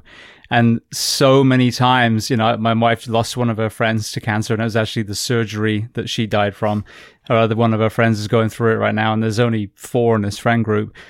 But it's the chemo, it's the surgery, but it's not, let's get your body as close to homeostasis as we can. Let's bolster your body's natural, immunity Because I mean, the body is an incredible thing and wants to heal. And I'm not saying that's all it takes, but that needs to be in the conversation. And so often, I know people that are going through chemo and they're going out and, having their margaritas and nothing's changed, and it's like, this lifestyle is why you got cancer. I mean, ultimately your defenses broke down and you had the exposures and this is where you're at. The medication side is part of the conversation, but the holistic side needs to be the other. And, what you eat, the quality of your sleep, are you doing mindfulness? Think about taking a vacation, get away from stress and work and everything. But you don't usually hear that with a lot of these cancer conversations. It was like very stoic, very matter of fact. You've got cancer. We're going to do chemo. We're going to chop this bit out. We're going to zap you with radiation. Your hair's going to fall out and then, fingers crossed. And I just think that's very irresponsible to not bring in, not empower the human body to do its part as well. Sure. Yeah. I agree 100%. And that was one thing that when you're going through the process, you're like, you don't know what to think, because you can sit there and go, all right, what's working now, and taking a chance of what you don't know what's going to work. Yeah, I agree that like your body is an amazing thing. And I do think that whenever I have something, I'm like, I try to look now on more of a holistic thing, like just as simple as like, I'm an owie. We'll take an aloe branch and rub it on you. And that's pretty amazing. And so I think there's a lot of stuff out there, and it's a really tough thing to go through when you're the person going through, like, I want to live. What do I need to do to live? And there's not enough. Maybe there's more information out now, but at the time it just seemed like I just got to do whatever I can to live. Well, it seems like maybe, I don't know if it was still around when you had your diagnosis, but certainly, 10 plus years ago, pretty much anything holistic was being ridiculed and posed and called, fake news for, it's like, okay, so we're back to chemo. Is that what you're telling me? So juice and, all these other things. Like for me, my philosophy and my pre-plan is I'm going to go and, I don't live life perfectly. So let me live life perfectly and then see where that takes me. I'm going to, go to one of these retreats. Let me get to as close as baseline as you can. Now, will that include chemo or maybe immunotherapy by that point, or surgery? Maybe. But I think, if your focus is firstly, all right, I know I drink alcohol. I know I drink coffee. I know I do all these things. There's so much room for improvement. The stress that I have at the moment, I could get rid of that. What can I also do as part of this pre-plan, for the people that haven't been diagnosed with anything yet, so that when you are literally terrified because you've had that diagnosis, you're not just kind of paralyzed and listening to a doctor sending you down the path that if you'd had the time to think about it, maybe you wouldn't have gone down that path. Very true. And here's the other thing is doctors are well, I would say they're a lot like firefighters. They have their path and it's what works. So that path that works is the one they stick with. And so when you do have that different idea, there might not be so inclined to go for it. And it's the same thing as us. Like you do this and it works. Well, then why should I fix it? It works this way. And there's other stuff out there. And we've learned that in the fire service too, where just when you can change your tactics and still be successful and be even more successful. So you touched on the fact that you had to try and prove to a lawyer all these compounding elements that led to this that were work related. Walk me through your kind of mental health journey, and then how did the organizational element either contribute to stress, or if you had a great experience, alleviate some stress on that path?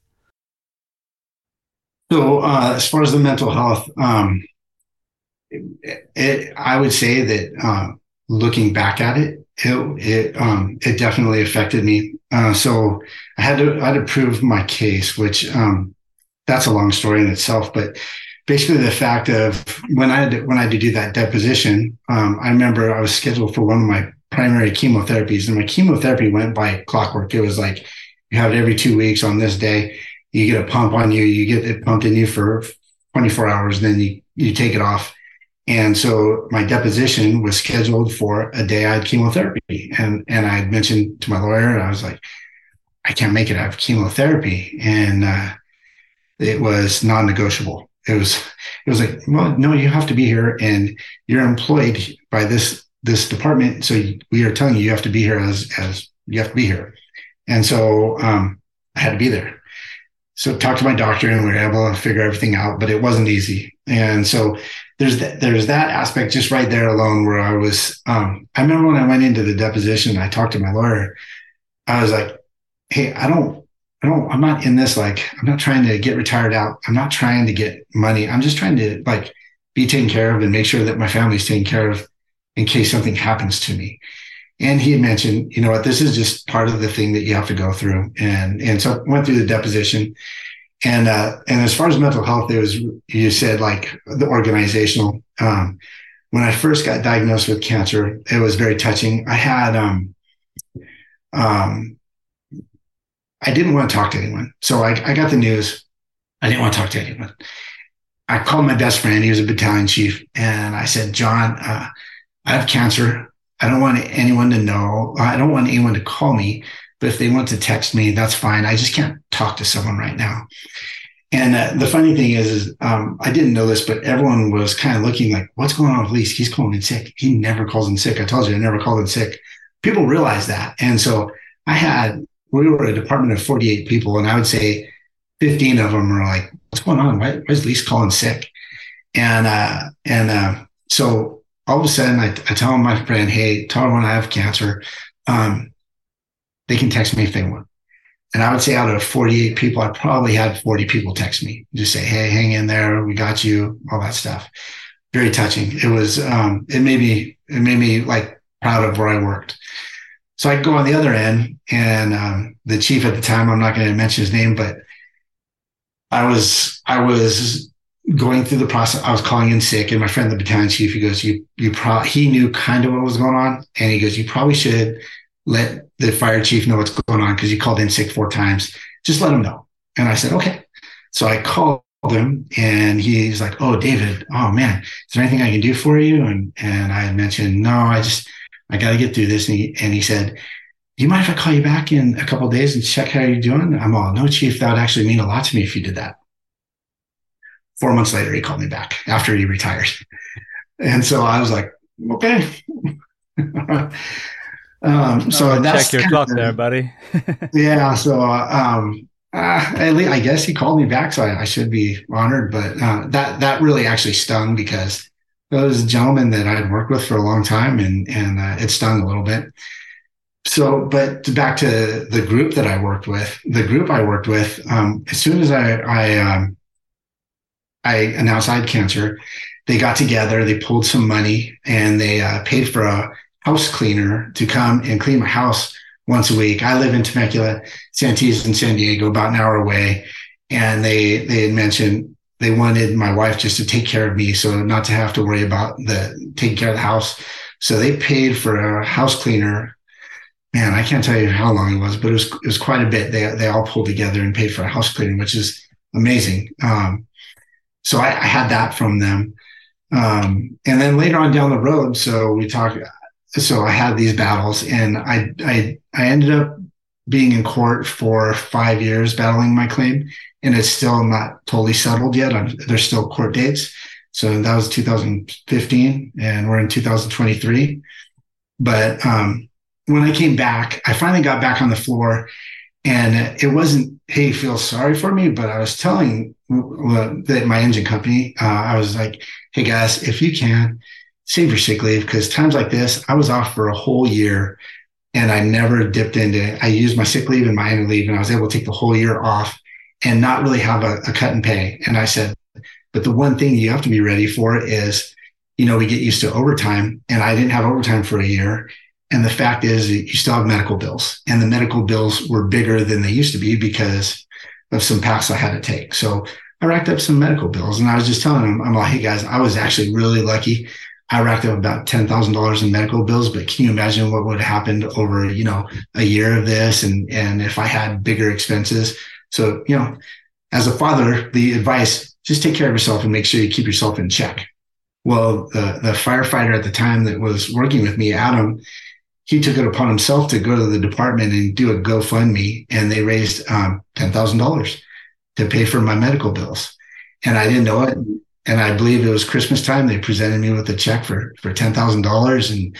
And I'm not an emotional guy, but I just had to go back in my room and they handed that to me and just reset, because it was an amazing thing. So the group of people I worked with were amazing. They've always been caring and taking care of me. But there is that aspect where I felt like I fought for a long time. And there's some other things that happen in the department that are off the cancer thing, but just things that probably I shouldn't talk about. But it really, when I came back to work, I was an angry person. Not angry at people, but the situation, angry at life, angry at like why this happened to me. And I don't know if you remember this, but 2 years after I got diagnosed, my wife was diagnosed with breast cancer. And so that just sent me down to a whole nother path of anger. Like, my God, why is it happening to me? Why is it happening to my wife? We're healthy people. We don't eat out. We rarely get fast food, if ever. We make our own salad dressings. We cook our own food. We eat fish. We eat chicken. We all drink alcohol, so that's my downfall. But other than that, we're relatively healthy. And I'm sitting there going, man, my wife gets cancer. I get cancer. I have to do these battles. Some things at work that happened to me that were unfortunate, that made me angry.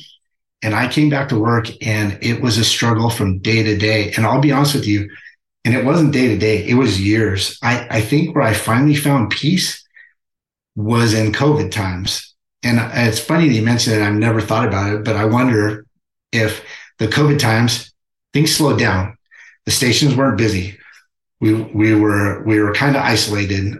We had a little more rest. It wasn't as hectic. There wasn't the daily grind. And I was home every other day because everyone had to show up for work unless they had COVID, but we'd show up, we'd go home, and it was a lot less stressful at that time. And at that time, I did listen to a lot of podcasts. I watched a couple of YouTube videos and read some books and all those things, and listening to some thoughts. And I remember one that I listened to, this motivational speaker, Eric Thomas. He said he had a thing about your values don't match your dreams, and realizing that, like, man, I had a dream for something like this, but my values didn't match that, and coming to terms with that and going, I'm going to stay with my values. That was part of my mental health coping, where I was like, that helped me out a lot. And so through just a bunch of just self reflection, that really helped me out. But I struggled for a long time. It's interesting because COVID, that moment, like you said, gave you probably a little bit more rest and recovery, which is again, back to the cancer conversation. If we're not sleeping every second day, third day, whatever it is, that's half of the mathematical equation right there. But the fact that you had a good experience is great, because I know a lot of people with the isolation, with not being able to eat together, all these things, it was very negative. So the fact that you had such a nightmare before, but that period worked well for you, A, is a great thing to hear, but B, underlines again the value of rest and recovery if you're going to ask these men and women to do what they do on a daily basis. Yeah, so true. And, I got to go back on that. COVID actually was really tough on the fact of the fire station life of eating together. That was something I truly enjoy, and the camaraderie that was taken away from us. But some of the things that I reflect back on now was, I remember thinking this during the time when it was like the first week of COVID, and it was just like, this is bad. People are going to die. We only send one person in the house, which I thought was ridiculous. So I'm like, no, I'm a captain. I need to be there for safety. How can I send my paramedic in to evaluate without me being in there with them? And there's just all these things that didn't make sense to me. But I remember staying at the back of the ambulance and looking at our two paramedics, and call me weird, but I was like, man, this is true heroism, because I watched two gentlemen walk into a house. I did a little different. I kept the doors open and I stood in the doorway so I could see everything that was going on. But I watched two gentlemen go into a house and do their job with something that's just unknown. We just didn't know. So it's like, hey, you could get this, and yeah, this mask works, or it might not. It's on your clothes, it's not on your clothes. And I watched guys every day go into this with unknown consequences and do their job. And I was like, that part of my life where I was like, I'm working with true heroes. And it's not Santee, it's the United States. Anyone that's putting themselves in this positions, the sheriff's officers, anyone that's doing this, it's true heroes, because they're doing so. Even the hospital staff, it was just so unknown, and they're willing to do that, sacrifice that for people. It was an enlightening part for me, I think. Well, you mentioned about this happening originally in 2015. We're in 2023 now, 8 years later, and the legal side is still not resolved. What takes 8 years or 5 years, whatever it was from the initiation, to prove to an organization that a firefighter who clearly has cancer, hence these scans and operations, that worked for X amount of years, that had these exposures, what takes 5 years? Because, I mean, to me, that's 5 years of unneeded stress for that responder when they're having to fight this kind of system as well. So I think the biggest thing that was hard for me to understand, and it's still, I mean, it's not right, but I finally came to the terms that I am a number. And it's not so I work for a small city, but they employ a insurance company. And so they go on what the insurance companies base off of. And I'm sure there's different insurance companies. I'm sure cities can do things different. I'm not going to even get behind that because I don't know the nuts and bolts. But I can tell you my insurance that I had to go through with them, the workers' comp insurance, decided that they were going to challenge it, which I think is kind of normal. Some places do, some places don't, but they're going to challenge it. And so at that point, you go to a physician. And I thought this was the weirdest thing because when I was in my deposition, the attorney at one point said, all right, well, your claim is going to be denied and you're going to have to go see a physician. And then my lawyer was like, he told me that's normal. Don't worry about it. But the conversation that was like the city attorney or the workers' comp attorney was like, I want to use this physician. And my attorney is like, no chance you're going to use that physician. We're going to use this physician. And then that attorney goes, there's no chance we're going to use that physician. So they have to find a physician that they both agree on. And so I went to this physician they both agree on, and I go through the process, and I'm sure he was a great guy. He was, I would just say, I don't know if he should have been practicing medicine. He was kind of old. And so I remember going through my first evaluation with him, and the questions he was asking me, I'm like, this guy's setting me up for a claim that's not workers' comp. He's like, oh, do you use Roundup? Well, of course I use Roundup. Everyone uses Roundup. I use Roundup at work sometimes. Okay, well, do you cut your own lawn? Do you barbecue outside? There's just, I don't even remember the questions, but you're just like, all right, these are leading questions of like, okay, I get it. But, and so with him, I was like, yeah, I do barbecue, but here's what I also do. I work in a fire station with diesel fumes. I have my ice machines in a shop where they start diesel engines all the time. The doors don't close, the plasma vents, you just go on and on. And honestly, when I first started the fire service, we washed our turnouts in the same washing machine that we washed our station clothes. We had just a regular washer instead of an extractor. So I'm saying all this stuff, and it seemed to go through deaf ears. And so at the point where I finally got the result, and so he has 6 months. I don't know what it was anymore, but he has a certain amount of time where he has to get back his report. And so he gives back his report. It's denied. He said it was genetic. So he did genome testing in that interview as well. He actually, let me back up. He said it was family history, and I said, well, my family doesn't have history of that. And so the interesting thing is, I was going through UCSD at this time, and they offered me genetic testing, and I said, and they gave me two choices. They go, this one usually the insurance takes, and it's the cheap one, and it gives us a baseline. This one is a huge one that we don't even understand some of the findings. And usually insurances don't approve this, but which one do you want to do? And I said, let's do the hardcore one. And I was lucky because my insurance covered it. And it came back and it said it was not genetic. It wasn't hereditary. It wasn't genetic. And the genetic person actually said it's due to your lifetime exposures why you have this. So we give that information back to that doctor, and you know what his response was? That test showed some inconclusive findings, which we can't either deny or accept, of not being genetic. And so now I wish I went with the cheap test, because I'm like, well, I just stabbed myself in the foot. I thought this was better for me and my family to like, okay, let's get a foundation. And now it's, well, okay, well, yeah, there was some inconclusive tests because they don't even understand what it's about. But everything that this test for it says no. And there's some other things that I learned that they diagnosed me with. It was called polyposis. And you have a thing in the back of your eye that's very, very common. I went to an eye doctor, had it looked at, he goes, you don't have it. And I can't remember the exact term. And so there was all these things. I'm like, you're saying I have this. Here's the findings that says I don't have this. And it turned into, oh, I'm sorry, it's denied. And so it went all the way to, it was going to go to Superior Court. And then I had the California Professional Firefighters Union go to a city council member and talk on my behalf, and more about cancer presumption in general, which spurred some conversation.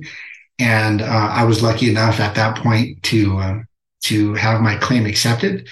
And so I did get my claim accepted. And I don't know what the finding is now, but I was told to submit my medical bills. And so the one thing, and maybe this is a law thing, and maybe it's just they're fighting, but whenever you don't pay in a certain amount of time, like, you're penalized. And my claim went over that. So I think that's what the description is now, is like, all right, well, you didn't get your settlement when you were supposed to.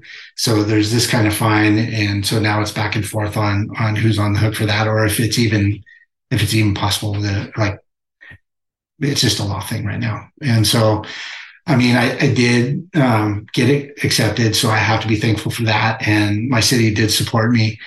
I think the verdict did come around 5 years after the fact of just constant evaluations, doctor's appointments, lawyers rebuttaling arguments, and then the fact of it was going to go to court. And at that point, at one point, my lawyer said, he told me, he goes, you're going all the way to the top, because both sides, this is case law. This is going to set case law.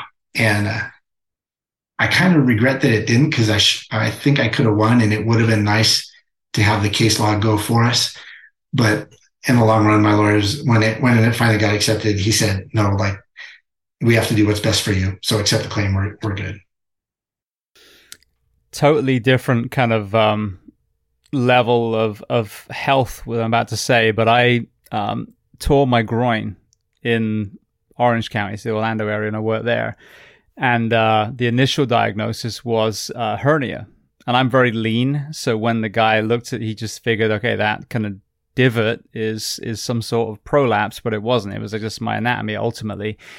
But anyway, I went in to, I think, was it a second opinion? Yeah, because the first one I had, it was, again, the person was just awful. Like you said, just someone that you're like, how are you even practicing? So I had this second opinion, but again, it was chosen by them. It wasn't someone that I knew, like, I want to see this person, which is what I ended up doing with my knees when I tore my meniscus. I'm like, we're not playing this. This is the person I want.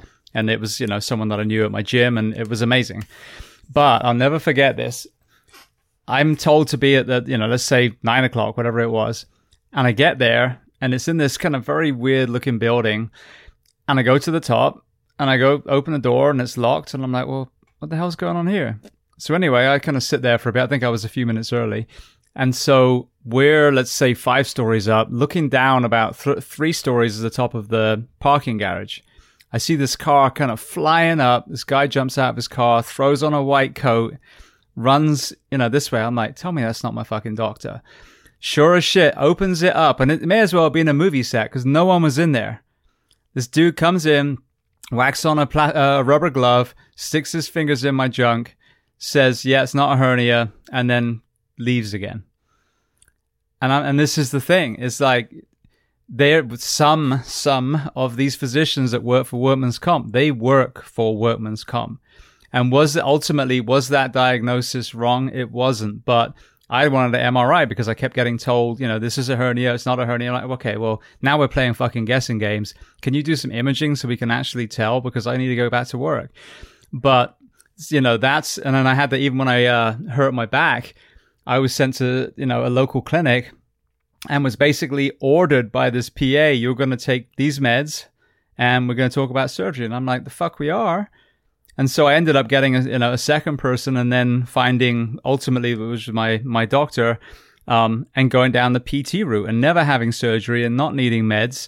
And it took a long freaking time and it sucked, but I took control of my own path of healing, and ultimately that was right. But like we said before, we're groomed to listen to the person in the white coat with the stethoscope around their neck. But when you get into these situations and you hear, yours isn't so much a horror story, but I've heard horror stories. We have to be really careful who is put in front of us masquerading as a medical expert, because more often than not, if they are placed in front of us, they're probably not a medical expert. They're just the person that they wanted you to see.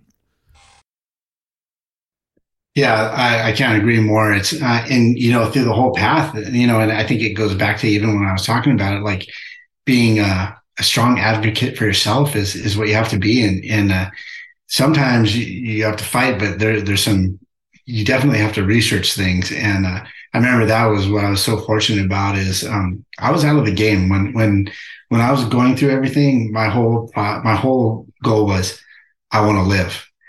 And I have two kids. They were teenage. My daughter was in college at the point, and my son was young. He was probably 13. I think he was 8th grade.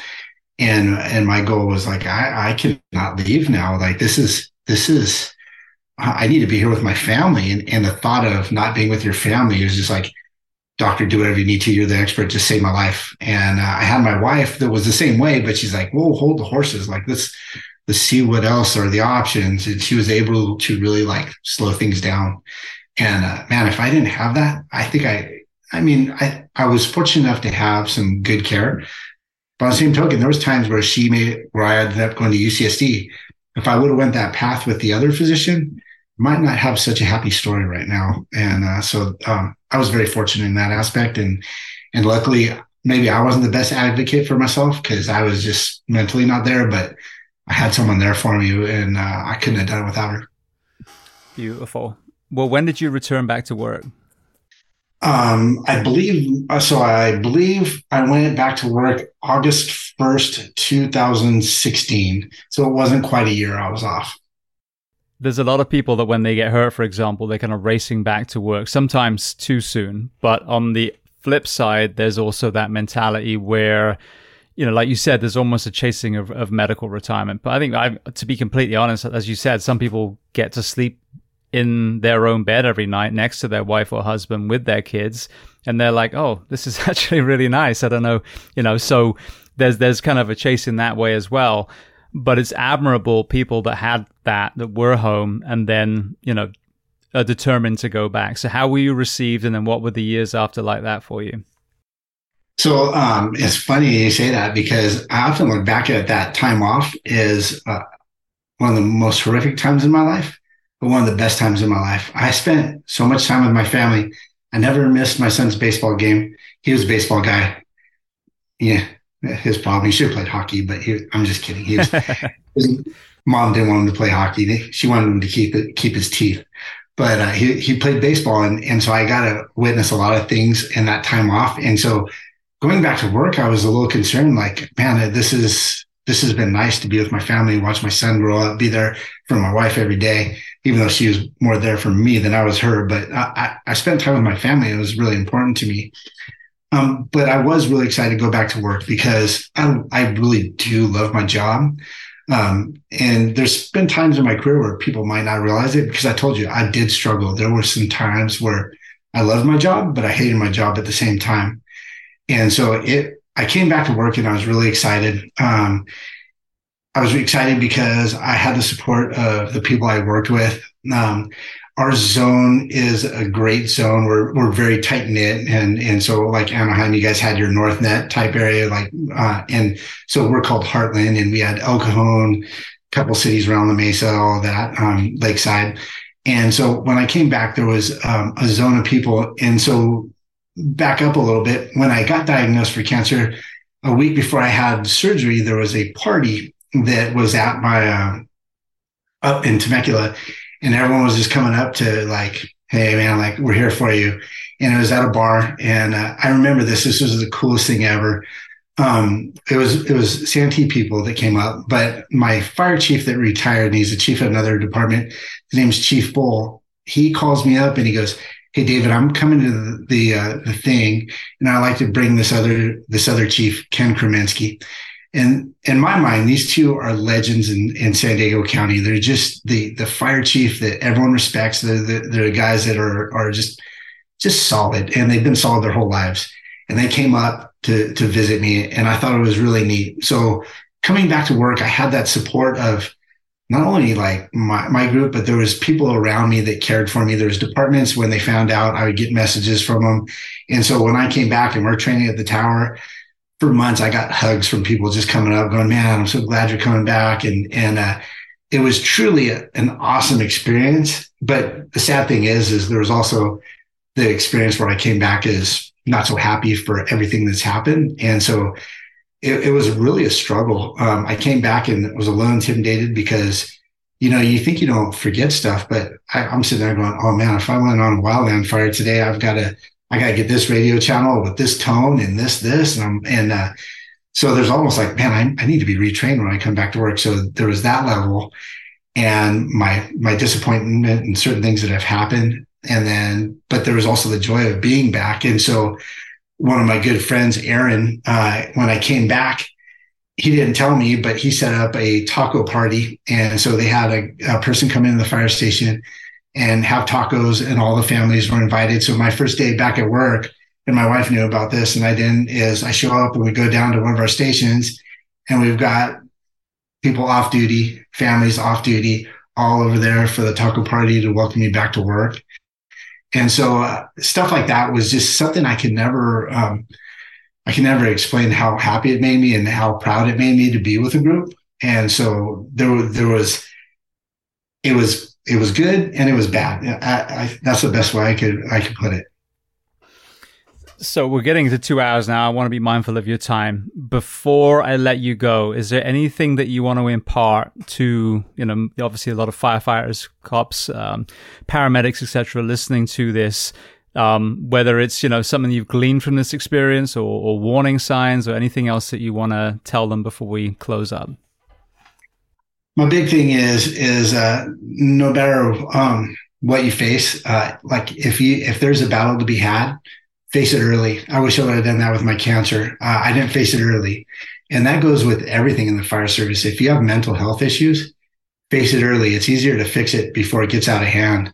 I've kind of alluded to it. I definitely had some mental things that went on when I came back to work, and I didn't face that either. And I never really got help. I went to get help, and then it just didn't work out because it was, hey, make an appointment, do this. And then COVID hit, and then things were kind of off. And so in a way, I hope I fixed myself, but it was a lot harder road fixing myself than to going and get help. So whenever you see a problem in any service you are, fix yourself and find it early. And we preach that to people. Like we go to a person on 911 and we're like, hey, your blood pressure is 210 over 180. Let's go fix it before you have a stroke. Well, same thing. Fix yourself before it gets out of hand. Well, like you said, you alluded to it. Just before I let you go, what was the darkest place you found yourself in? And then what have been some of the tools that have worked for you along this kind of long path to trying to figure out how to navigate that? My darkest time was probably right before the case was settled. I'd been back to work for quite a while. Everything kind of returns back to normal. And you're still like, I'm still fighting this thing. I felt alone. I felt like nobody cared. and it was a real dark area for me. And I'm sure I showed it at work. Don't know if it was true, but I was told by some of my chief officers, like, people don't like working with you. I get complaints every day about you. No one ever told me that. But you know what? If it happened, I'm not here to say it didn't. And I did. I wasn't a happy person. I loved the job. I would do whatever I had to. And I felt like I was doing it, but I think sometimes you don't realize what you're doing. So that was my darkest time. And I think the thing that helped me out the most is just, I think that thing where I told you that sometimes your dreams, your values don't meet your dreams. And so that was one of the big things that have stuck in me my whole life, is like, my dreams are one thing, but my values are more important to me. So if I stick with my values, then I'll find happiness. And so through doing that, and like I said, I did a lot of self-help books. I did a lot of things where it took me to do it, and it took me longer. And like I said, probably the wrong path to go. And I wish I would have sought help out probably sooner. Well, again, I appreciate not only your perspective on that particular topic, but you coming on telling your story. I mean, I've had, people that have overcome cancer on here, and I had people like Amy, who I interviewed, and 6 weeks later she was dead. So this is an extremely important conversation. As you mentioned, when we were earlier in our career, heart disease was the number one thing that killed us. Then you start learning actually that cancer is. Now here we are, and it's suicide, doubling the line of duty death rates at the moment. So the bottom line is there's lots of things. And I always say that nothing kills firefighters. It's everything that kills firefighters. So, the fact that we've got to hear your journey, the highs and lows, maybe learning some things, about having the courage to face things early, learning about finding your own, medical professional that you trust, maybe anticipating some of the legal stuff. It's been an invaluable conversation. So I want to thank you so much for coming on the show today.